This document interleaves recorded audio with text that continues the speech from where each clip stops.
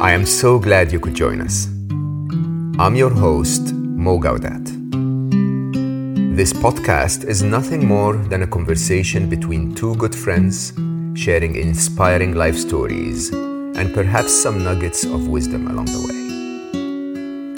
This is your invitation to slow down with us.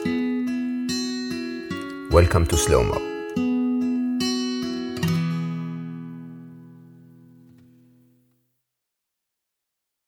Today's guest is the wonderful Emma Slade.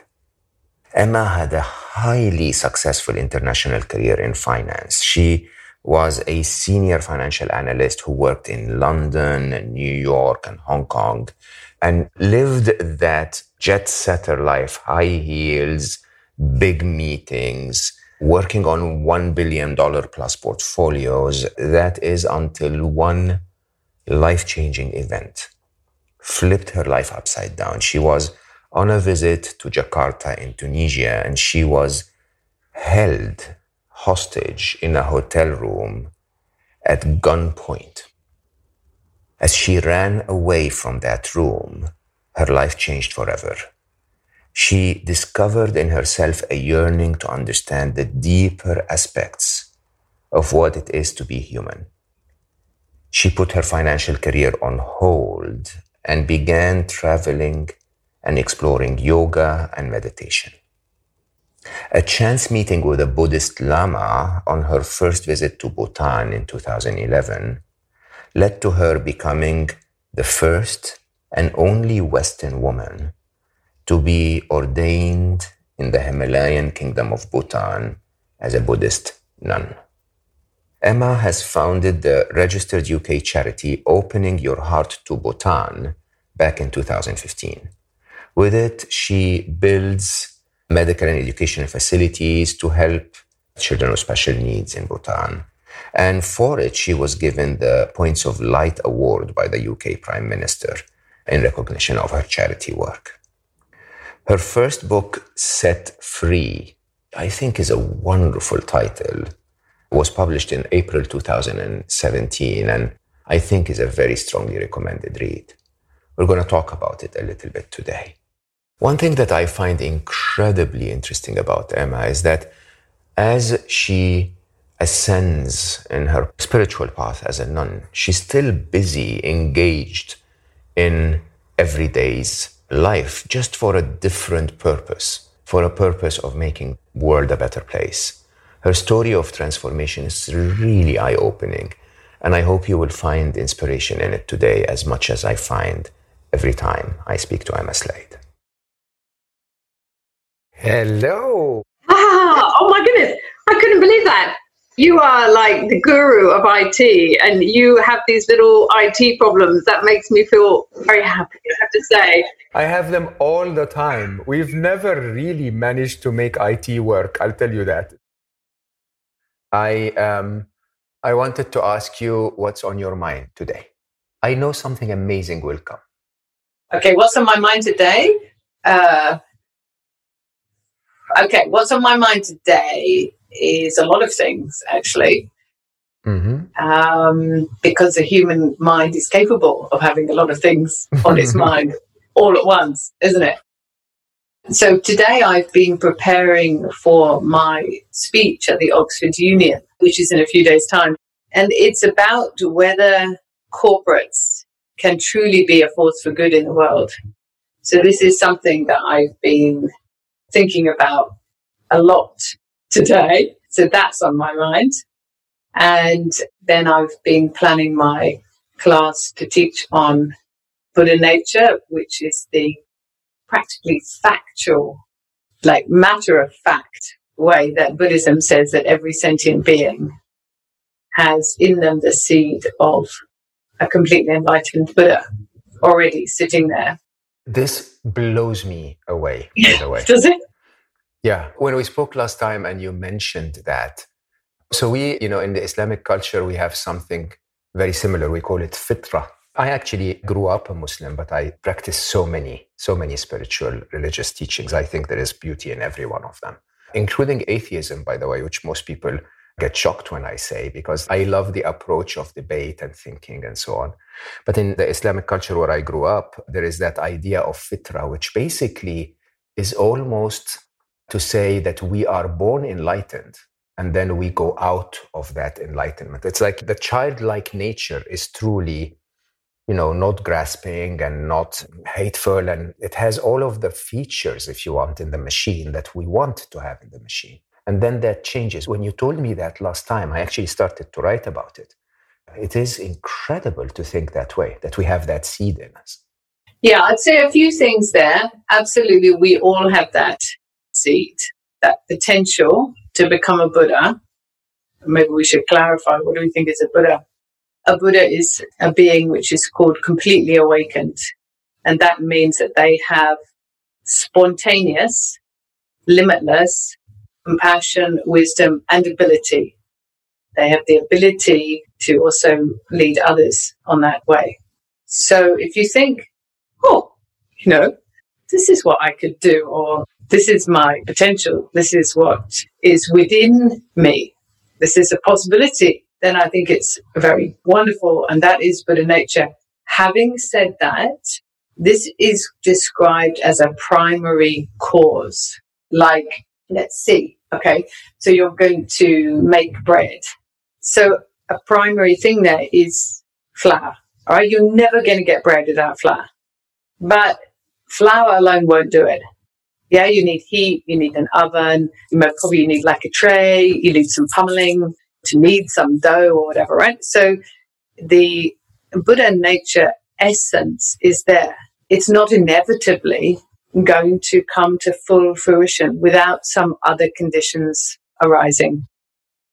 But also in the texts, they say there are 4 kinds of lives. They also say that those born in light that go to the light, those born in light go to the darkness, those born in darkness go to the light, those born in darkness go to the darkness, right? So we also have to recognize that although the primary cause is there, the basic inherent possibility, there's a course of a life to be lived in which different conditions will come up, different choices will be made, the impact of karma will be felt. So I just want to counter that idea that although Buddhism recognizes the presence of Buddha nature in everybody, it doesn't say that cute little child was born perfect. It doesn't say that. So there may be a difference there with what you described from your culture. I don't know, with that idea. My theory is that we are all born happy, right? So we are children if they are safe and loved and they're given what they need. They don't need anything from outside them to feel calm and peaceful. And that the idea is that we start to grow into external conditioning, if you want, that makes us more unhappy. And I think I found that very often a process of negation, that removing the things that were added to you, is actually the one that leads you back to that nature, Buddha nature or fitra or whatever that is. Don't know about that. It sounds very seductive.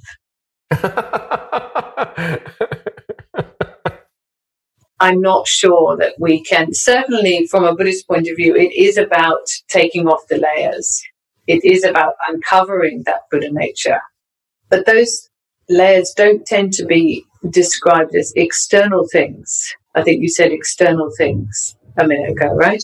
Sometimes conditioning becomes within you. So when you're conditioned, it becomes part of you. It actually becomes a bigger part of you than the hidden rest of you. But it comes from outside you to start. I mean, if you have that seed in you, and then your parents tell you that it's important to be rich, for example, and then you get conditioned around that form of ego or desire or whatever, then that becomes part of you, but it came from outside you. Okay, let's think about this for a minute. So are you saying here that if a child had never heard about anger or witnessed anger, they would have no possibility of being angry?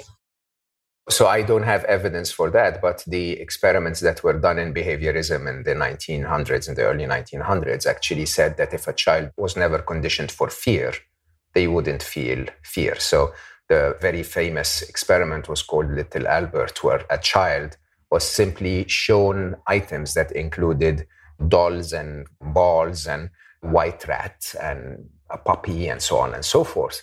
And while some of us are conditioned to fear rats, the child had no fear whatsoever for rats. And then they started to condition the child by banging metal, with a hammer when the rat showed up. And then the child started to feel the fear of that specific thing. And behaviorism will say that you could have made him feel the same fear of oranges or chocolate by associating chocolate with a loud noise or a feeling of unsafety. Okay, I mean, fearlessness in the Buddhist context is a state to aspire to. And it is a state where the need to kind of put your own interests first, to establish your own safety or your own goals above all else, whatever is happening, where that basic thing has pretty much dissolved. So I don't know those studies. They sound very interesting, but from a Buddhist point of view, when a consciousness enters another body, that subtler part of that consciousness, more subtle probably than the types of mind you're talking about in that experiment, will have these karmic imprints in it. You can call them samskaras. Sometimes we can call it in yoga, in Sanskrit, we could call it samskaras. Pakchak is the word in Tibetan, excuse my Tibetan pronunciation. And they will be these very subtle predispositions. And they will be there. And so they may be very, very subtle. But from a Buddhist point of view, this is not my opinion. In the very enormous nature of the mind, from the coarse to the subtle to the most subtlest part, if we look at it in that way, there will be imprints which will begin to come up in our lifetime. So we don't see that consciousness that was within the form of a baby. We don't see that consciousness as kind of innately, completely pure. It has Buddha essence in it, but it will have surrounding it already some predispositions, some of which will be in the more negative area.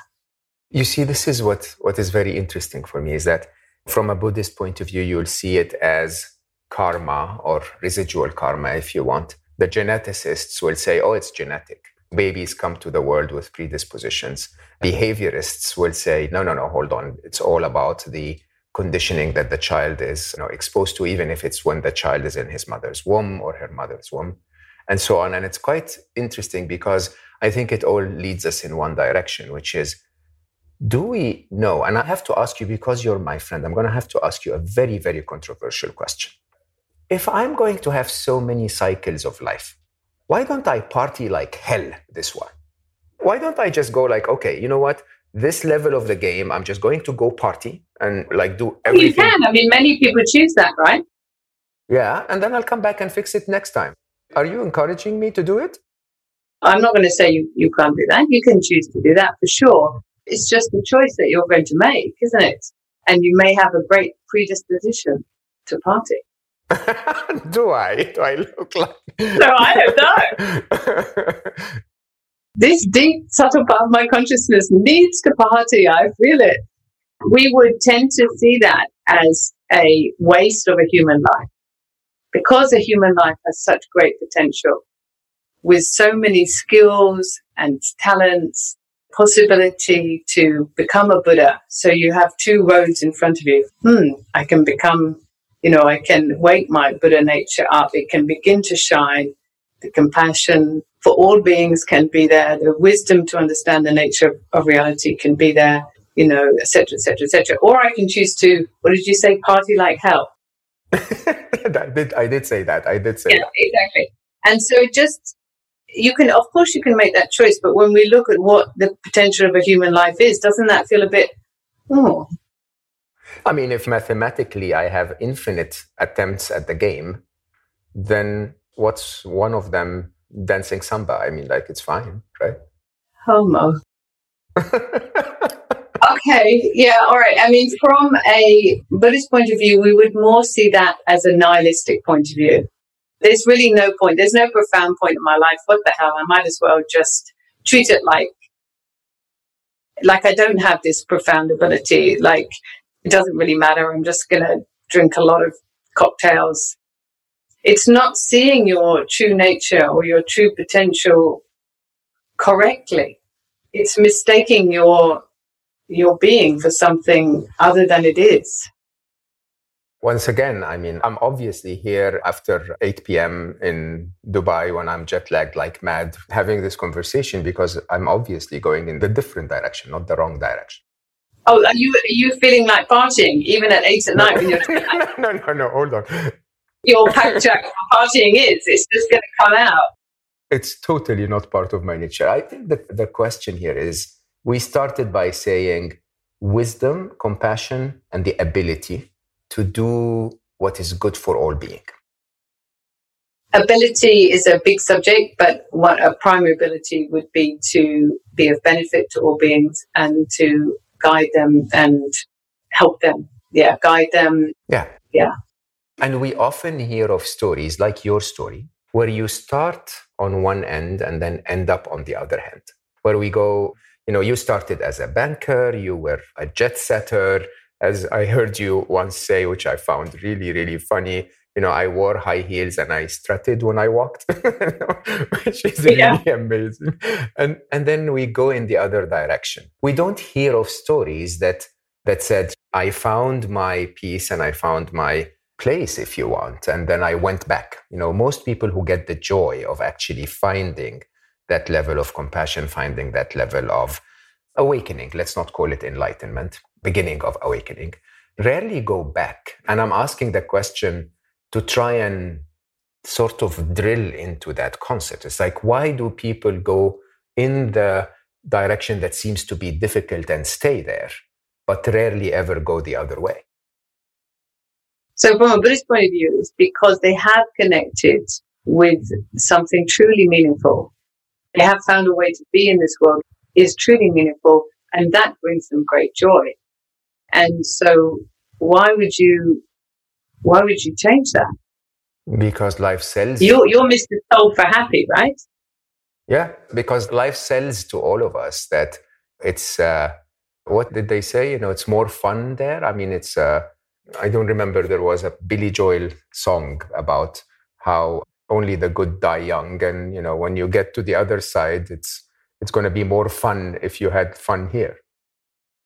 Oh, I didn't hear that. I can hear that song in my head now. Come on, Virginia, don't make me wait. That is the one. Yes, that is the one.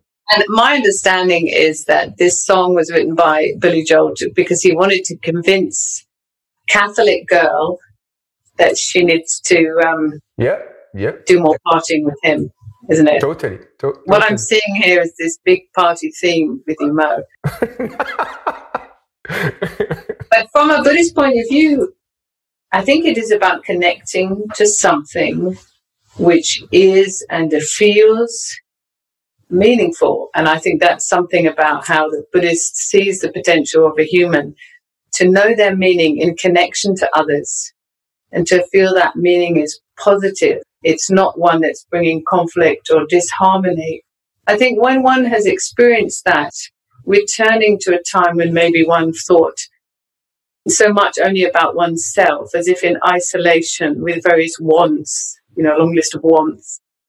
It looks kind of slightly strange to go back to that way of being, I would say. Yeah. I think what I'm trying to say here is that from one side of it, it seems to be harder to actually be going in the direction of your awakening. You have to give up on things. You have to wear robes. You have to practice. You dedicate your life to service, to compassion, which in the eyes of the general, the normal person, especially affected by all of the advertisement and all of the messages of the modern world, seems to be difficult. I mean, I'm trying to say people would maybe think that you're giving up on something by choosing to be a nun after being a banker and a successful businesswoman and so on and so forth.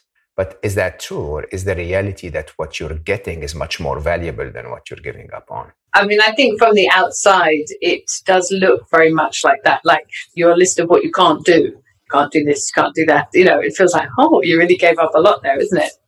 Yeah. But what you gain by having the freedom from those habits is much more profound.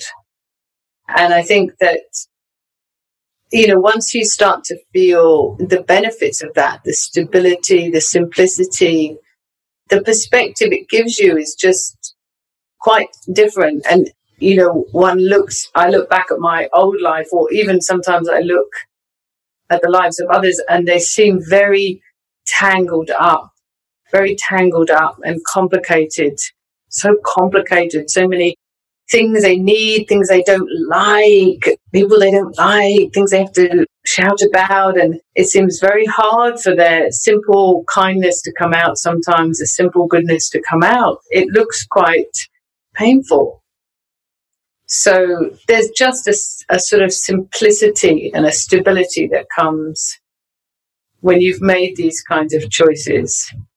And they bring you happiness, and I think they bring happiness to others. You suddenly realize, oh, that person talked to me, maybe they just wanted a bit of a listening ear, or that person felt comfortable to ask you to help them, or whatever it is.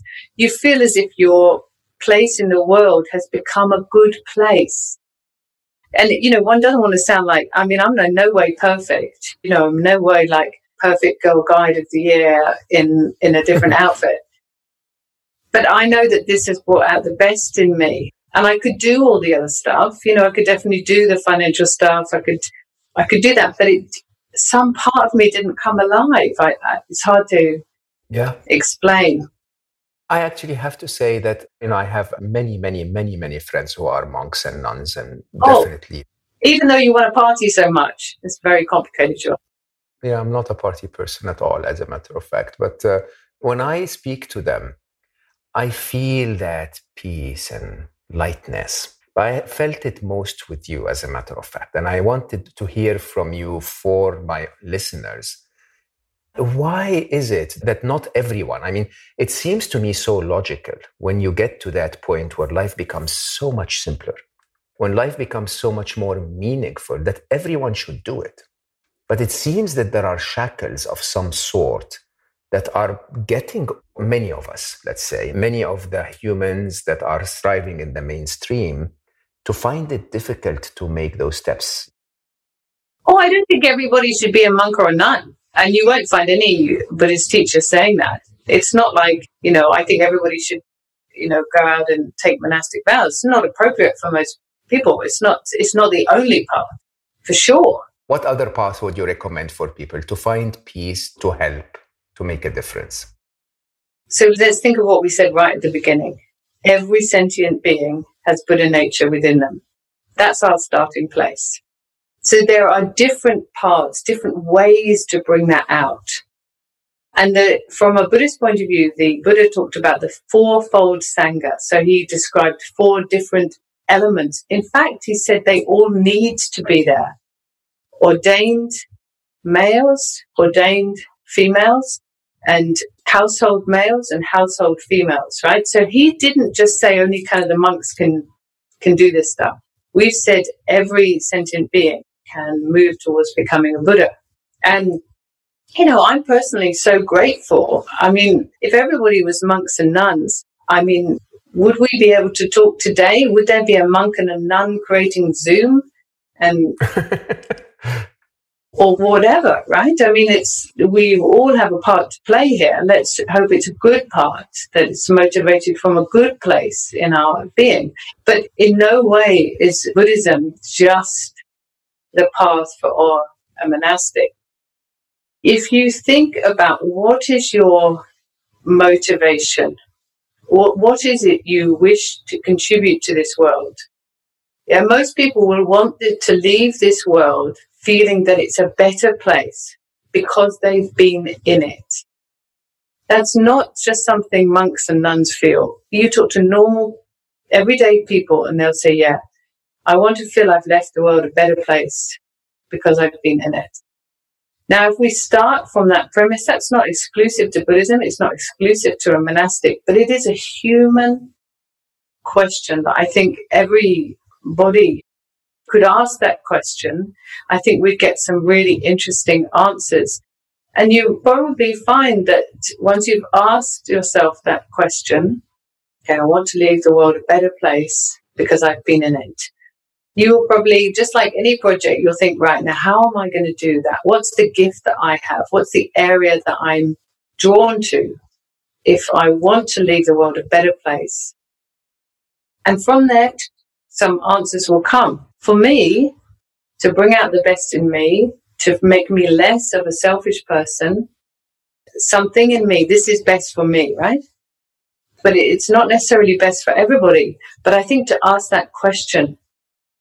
I think that absolutely is the question to ask, especially that I believe that we are not only, many of us today, we talk about the things that affect our world, but in reality, we're not even leaving it, let alone it's not a better place. Some of us are leaving it as a worse place. Not evil people in any way. I mean, if you just think about your plastic bottle consumption and what that does to the rest of being, think about your dietary habit and what that means to animals and things like that. And by the way, I'm not saying everyone should be a vegetarian or you should, right? I'm just saying we need to start thinking about things like, what am I doing to make the world a better place? And at least, what am I doing to not make the world a worse place? Yes, and this may come back to something you mentioned earlier. So often in Buddhism, we would want somebody to reflect on the idea of what is enough for them, what is sufficient for them, right? Because when there's a state of enoughness, there's a state of contentment. When you don't feel you have enough, you want more, there's a state of grasping, isn't it? But I don't think in the culture that I've grown up in that sounds very appealing, because the notion of the kind of mind, the stability of mind and the joyfulness of mind, which comes from knowing how much enough is for you. Yeah. You know, now what do I wish to do? I'm freed now from grasping for more. And not everybody's in this situation, I appreciate. But rather than seeing it as I have less or I'm not going to get any more, what you gain with knowing how much is okay for me to have this contented mind is you get that freedom of mind. And that's the most precious thing, really. Yeah. And I think then it's much more likely that you will turn your mind to knowing how to be in the world, how to contribute to the world. All the time that we think that we need more and more and more, somehow a lot of our energy is being taken up in that direction. Yeah. And away from the question of, okay, but what is it when I leave this world? What is it that I want to know that I did that left it a better place? Because we're too taken up still, yeah, you know, like those squirrels that are hoarding all their nuts or whatever. They just go around hoarding all their nuts. Would you be open to sharing a little bit about how much actually is enough? I mean, I picture you as a banker closing massive deals and, as you said, wearing high heels, jet setting, staying in 5-star hotel. And I see you now with your simple shrine behind you with your robes, with a much more, I mean, if you don't mind me saying, I've seen your pictures as a banker and I know you now, and you're clearly happier. I don't know if I can say that on your behalf. What is enough? I know now you don't have the high heel shoes. What else? I mean, what do we actually need to live a comfortable life? What does the life of a nun require? Yeah, so I suppose the components to my life are quite different now. And I'm quite clear about what, in a sense, I need. What are the core components for my life which bring me happiness and bring out the best in me? So they are Dharma practice and study. You know, we do a lot of study of Buddhist texts, etc. I find that very inspiring. To have a teacher, to have a spiritual guide, very important. To have, for me, to have friends. When I was a banker, I didn't really have many friends. And it was quite hard to make profound friendships in that world, I found. So one of the joys now is I know many people and I feel this great friendliness. I feel like I'm a very friendly person now. You really are. And I realized that I really love being a friendly person. And when you're in robes, it's much easier to be friendly. Why are you saying hello to me? Or why are you opening the door for me? They're just go, oh yeah, I can see you're this friendly thing. In those robes, it's all about friendliness. Yeah. So it's been a license, not to sound too James Bond, but it has been a license for friendliness. Really. So that's also something which has become very important to me. So those are essential things. The charity is an essential thing. For me to have peace of mind, I need to, at the end of my day, think, was I a good person today? It sounds so simple. Was I a good person? Did I lose my temper with somebody? Did I get frustrated? Or was I a pretty decent human being today? And as long as I've been a pretty decent human being, then I sleep easily. And it wasn't that I was an okay human being as a banker. I don't know, it's hard to describe. But when I look at it back now, it's like I'm in a box and I'm a little bit shriveled. I feel able to expand now in terms of, I don't know, that's just how it is. I'm not being very articulate now. It's just bringing out the best in me. Do you miss any of that, laywoman life at all? I've had a couple of times where it's been not exactly lonely, but you have to have a kind of mental resilience because you don't have like a life companion with you or whatever, to chat things through and I think you have to be quite strong as a person. Yeah. And so that I've had a couple of moments when that's been tough, but no, I know on some level, I like you say, it looks like you've lost so much, but it's hard to explain how free I feel. I know exactly. It's hard to explain how free I feel. And I think, when I wrote the book, there's lots of metaphors about sky in the book. And I think that's something because you feel that kind of expansiveness somehow. I don't know. I know exactly what you feel. It's impossible to describe actually, because, I'm like you, I've had a real career in business. And even today I have my startups and I work around 60% of my time and actually still engaged in business. I do 70% of my time more in happiness, but I work 130, that's fine. But the thing for me is it's with a very different kind of detachment. So, one of my current startups stands to be a unicorn and a very, very, very big success. Or in the lights of COVID, it could also shut down. It's very uncertain times. And I'm completely, in my heart, I'm completely okay. It's really amazing. It's such freedom. I engage in every decision with a complete understanding that if, like you said, if I did well today, if I was a good person today, that's all I care about. And it's such an amazing, amazing level of freedom. Yeah. It's important, though, that one's basic needs are met, right? Yeah. We're in a situation of having shelter and food and, friends, etc., etc., etc. So there are those basic human needs which need to be met. And then you have the enough where you can have that lighter approach to things. Yeah. Actually, that was the reason for my question. What are those basic human needs? When I spend time in my retreats or, when I'm in a spiritual teaching or whatever, we eat a bowl of rice and some vegetables and it's very simple and it's very easy. And, for us, I still practice Ramadan fasting every year. You eat once a day and you suddenly realize you actually don't need 3 meals a day. You don't need, all of the fancy restaurants. You don't really need much. And life somehow becomes easier. It's not more difficult. Yeah. I think many of those basic needs of a human, like eating or clothes or hair or whatever, they can become as time consuming as you wish, right? And I don't think there's anything wrong with going to a nice place to eat a nice meal.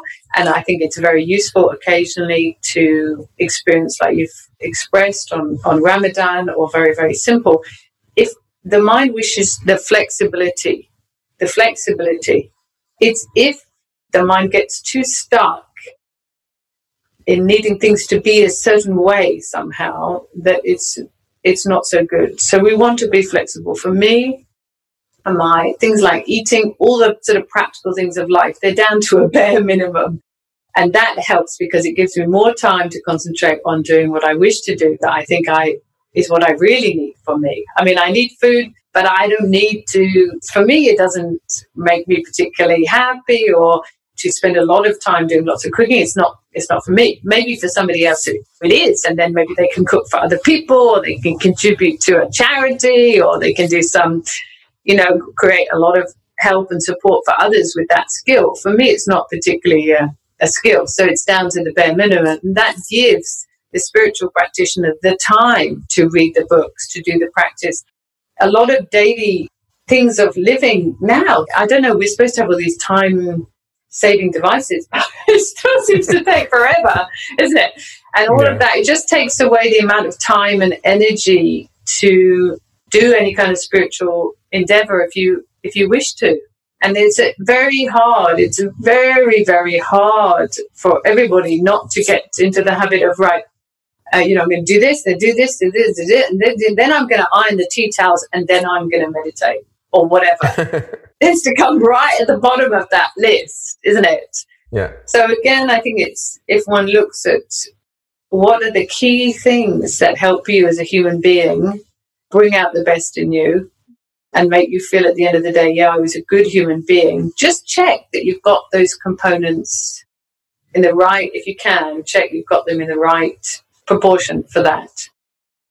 I want to take a bit of our remaining time, Emma, to talk about two projects that you champion that I think are amazing. So I want to talk about your book and your charity. And, Set Free, I mean, seriously, were you the only one that picked that title? I mean, this is like a mega title. It's like, it's like, how did you find that? Do you like sort of have setfree.com? Is that your book page? No. The book, I'll be honest, the real title of the book for a long time was The Bee That Flew Out of the Jar. That was the title. And it's still, if you look in the book, it's the epilogue is called The Bee That Flew Out of the Jar.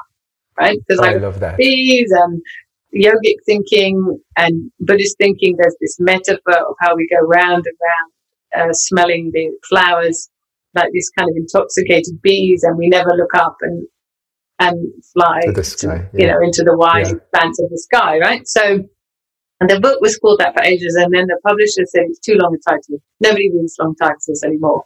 It's got to be a short title, 1 or 2 words, right? I was like, oh, okay. And I tried about 1 million titles like you do, and then Set Free seemed to be the best one. But there's a very famous book and a film in the UK called Born Free. That's maybe more your scenario, when you described it, babies that are perfect, born free, right? Yeah. It was about lions in Africa or something anyway. And so everyone said, but what about born free? I'm like, this is set free. Yeah, but it sounds like born free. That's set free. Anyway, in the end, we decided, let's not worry about the animals in Africa. Let's just call it set free. Yeah. That was good. And I noticed even some very famous people now are having this concept of finding freedom in the books they write. Did you notice that? There seems to be an irony in the title because it came from your captivity. So the title is beautiful in every way, but when you really know the story of you being captured, kidnapped at gunpoint, and calling that trigger set free, I think that's an enormous message for people that suffer hardship today. Yes. So there's that idea of physical freedom, physical release of the body having been held within 4 walls, and then to run through an open door, that physical release.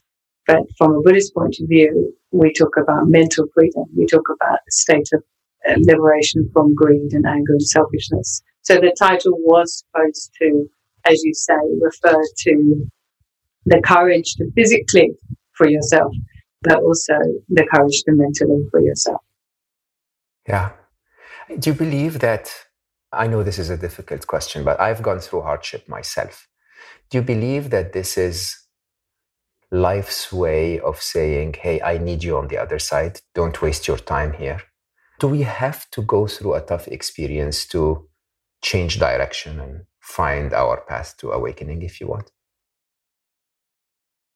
I think the human life will always have difficulty in it. If not, that we will just age and probably experience loss of people significant to us, and we will experience setbacks. And that's, unfortunately, it's very rare you'll find a human where they haven't had some kind of difficulty, isn't it? But how you choose to learn from that, change from that, yeah, it's always a possibility to look for the wisdom that comes out of a difficult situation. And wisdom doesn't tend to come out of situations that are going easily. You know, it's a bit kind of a ha, ha, ha, ha, ha, this is great, I love this, you know. And I've learned it doesn't work. Situations really that make us think again. What am I about? What do I want to do? What is that that's going on there for me?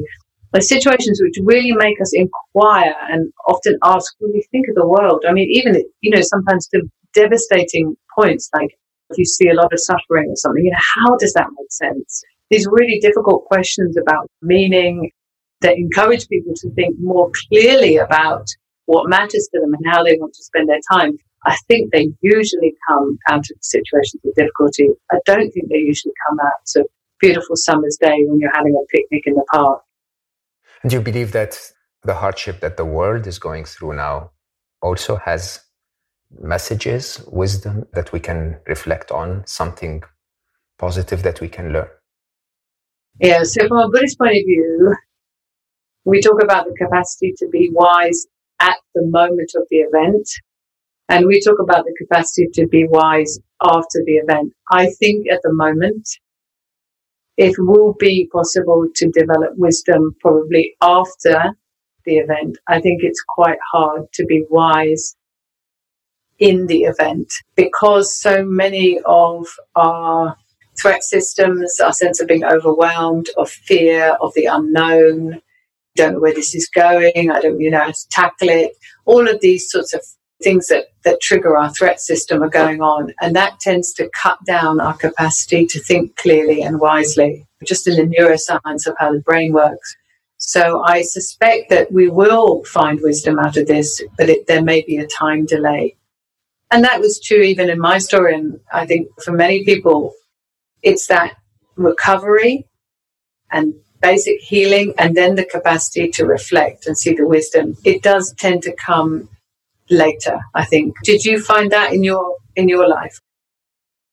I had many types of harshness. I think the big one, losing Ali, if you could say, I think it was clear to me that it was time to change direction. I mean, in a way, I didn't actually really change direction, if you want, as much as I changed priorities, basically, in terms of what I dedicated my life to. Instead of helping entrepreneurs, I started to say, maybe the time is worth spending on making people happier, I think. How are people in Bhutan under the lockdown? So their borders are completely closed and they are being careful, but in many ways their life is continuing fairly normally at the moment with some masks and social distancing. They seem to have coped pretty well. Nobody has died of COVID in Bhutan at this point. And so, yeah, it's a small population, 700,000. Population density is, it's not a very dense population. So really just the capital is fairly densely populated. So in terms of community transition, the nature of the culture and those population density figures means it's quite an auspicious set of situations.